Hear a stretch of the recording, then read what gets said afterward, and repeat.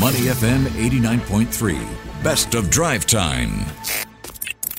Money FM 89.3. Good afternoon or evening. It is Drive Time with Elliot Danker, Timothy Go, and Chua Tian Tian. Time now for Market View. You've listed Singtel as one of your companies to watch. We'll get to that in just a bit. But for now, Tian Tian, give us a recap of how we started the day. Right. So Singapore shares fell this morning, tracking the slowdown we saw in global markets overnight. So in early trade, the Straits Times Index dropped 0.4% to 3,305 points after nearly 35 million securities changed hands in the broader market. Now, after the closing numbers, the benchmark STI closed down 0.55% at 3,300 points. In terms of value turnover, that's 865 million Sing dollars. The gainers trailed losers 266 versus 282. Top advances for today, Isetan, Tanjong International Hong Kong dollars and Shangri-La Hong Kong dollars. And top decliners, JMH USD, Venture Corp and New Incorporation USD. Now, in terms of companies to watch, Elliot, you mentioned Singtel. That's right, because Singtel announced that its Indonesian associate called Telkomsel has entered into a conditional spin-off agreement with the parent company of Indonesian telco IndiHome. Now, what this means is that Singtel will integrate IndiHome services into Telkomsel. And meanwhile, global investors continue to set their sights on Friday's U.S. non-farm payrolls figures for a snapshot of the health of the world's largest economy. So for more market moves and views, let's speak to David Chow, Director at Azure Capital. David, welcome to the show. Hi, thank you for having me as always. Oh, and David, let's start with the STI. How did the STI fare today? Well, the STI was down, and rightfully so, as worries gather over the state of the U.S. economy, as data on the non-farm employment change and the services PMI were weak when they were released yesterday night. So even with the positive China March pricing services PMI data released in the morning, which shows it coming in at 57.8 over an expected 55, feel to bring some cheers to the market. So, with the overnight closing of NASDAQ, I actually noted that there was some big divergence with cyclicals and tech stocks lagging. Tesla for once actually fell 3.7%, and it proved to be a drag on the index, while defensive stocks continue to perform well. One that has me worried is equipment maker John Deere, which is down more than 10%, in the past 2 days. That's, to me, is a classic worrisome sign for global growth. So combining it with falling treasury yields, and, it's not a pretty picture. So the next question is, what is the bond market saying? So, when I'm looking at the US 10-year bond yield chart, I can see that, yes, broken down to the 3.3% zone. And this is, again, the implicit message that this chart is sending is that, hard landing may be coming, and I'm crossing my fingers, hoping that, it's not.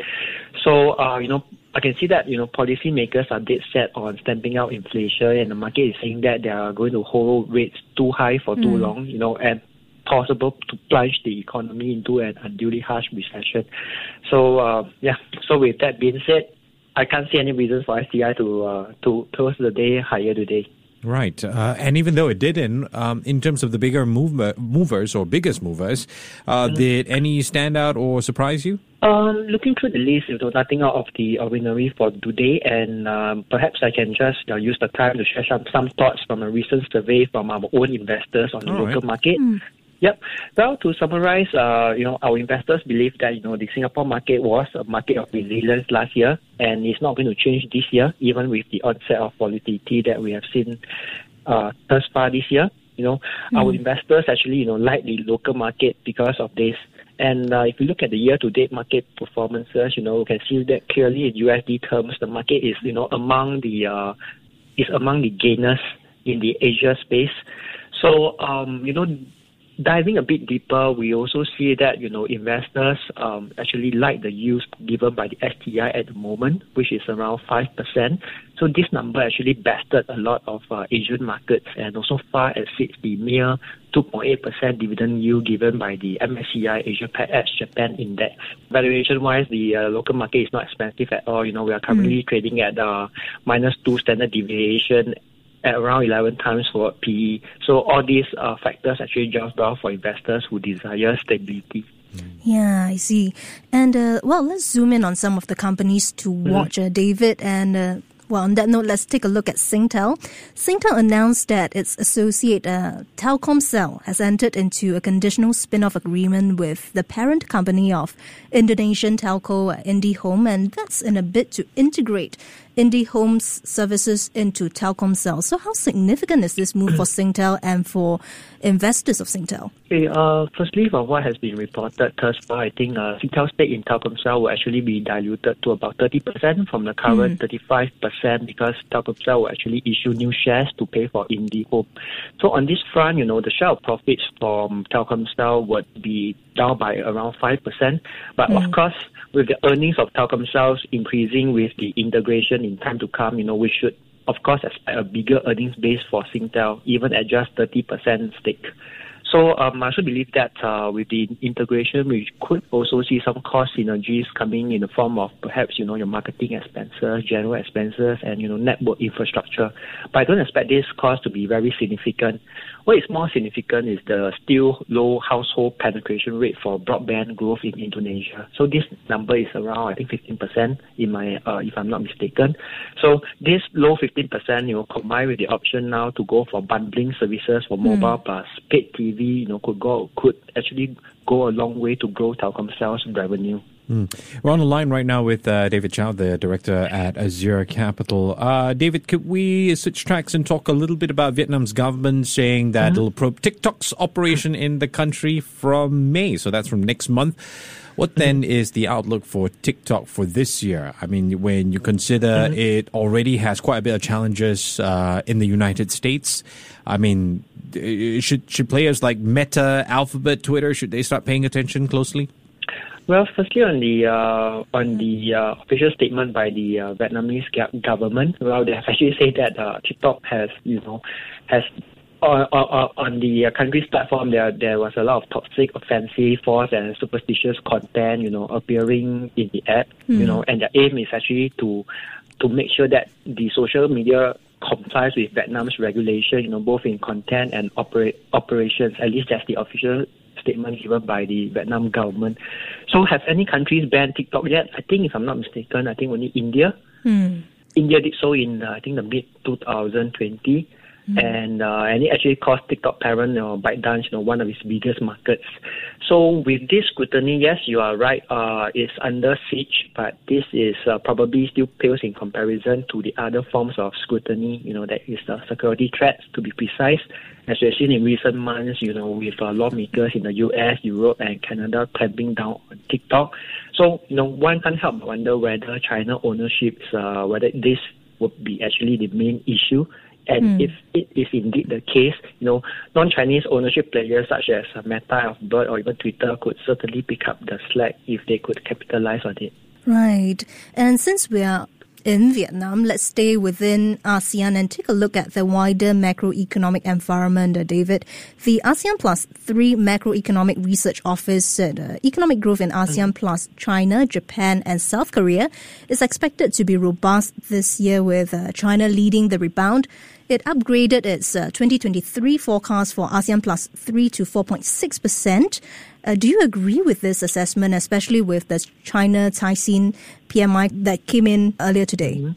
Okay, on the China services activity data point first, so if we dive deeper into this data point, one could clearly see that, it shows the sharpest increase in activity, sales and employment since November 20, and the business confidence remains historically strong.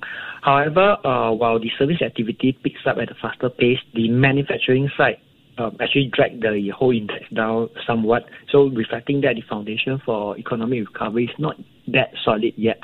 So nonetheless, we are still seeing some signs of green shoots coming from the world's second economy, the largest economy so far.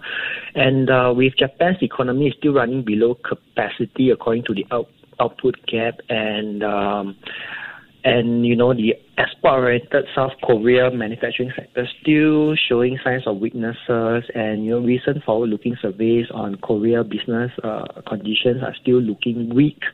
On this note, I'm more inclined to think that perhaps ASEAN and China will actually be the drivers for this for this revision in forecast, rather than South Korea and Japan at the moment. And before I let you go, David, one quick question here. We have the U.S. non-farm payrolls due on Friday. What are you expecting? And where will the Fed take interest rates in the next meeting? Okay, following the previous 311,000 increase in March, the market is expecting the non-farm payroll to come in at around 230,000 in March.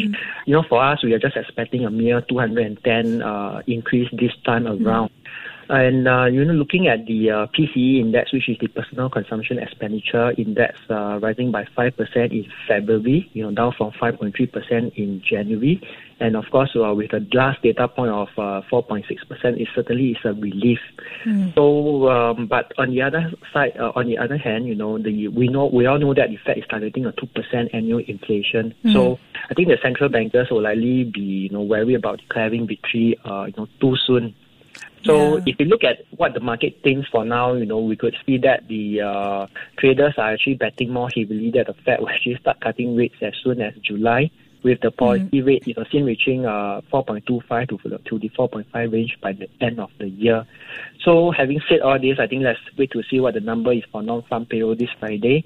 And, what does the inflation end up at later this month, before their May 2nd meeting. So right now, I think we have the view that we should still see a small 25 basis points hike in May. Right, so 25 BPS in May. Thanks very much, David. That was David Chow, Director at Asia Capital. Have a great long weekend ahead. Before acting on the information on Money FM, please consider if it's suitable for your own investment objectives, financial situation, and risk tolerance.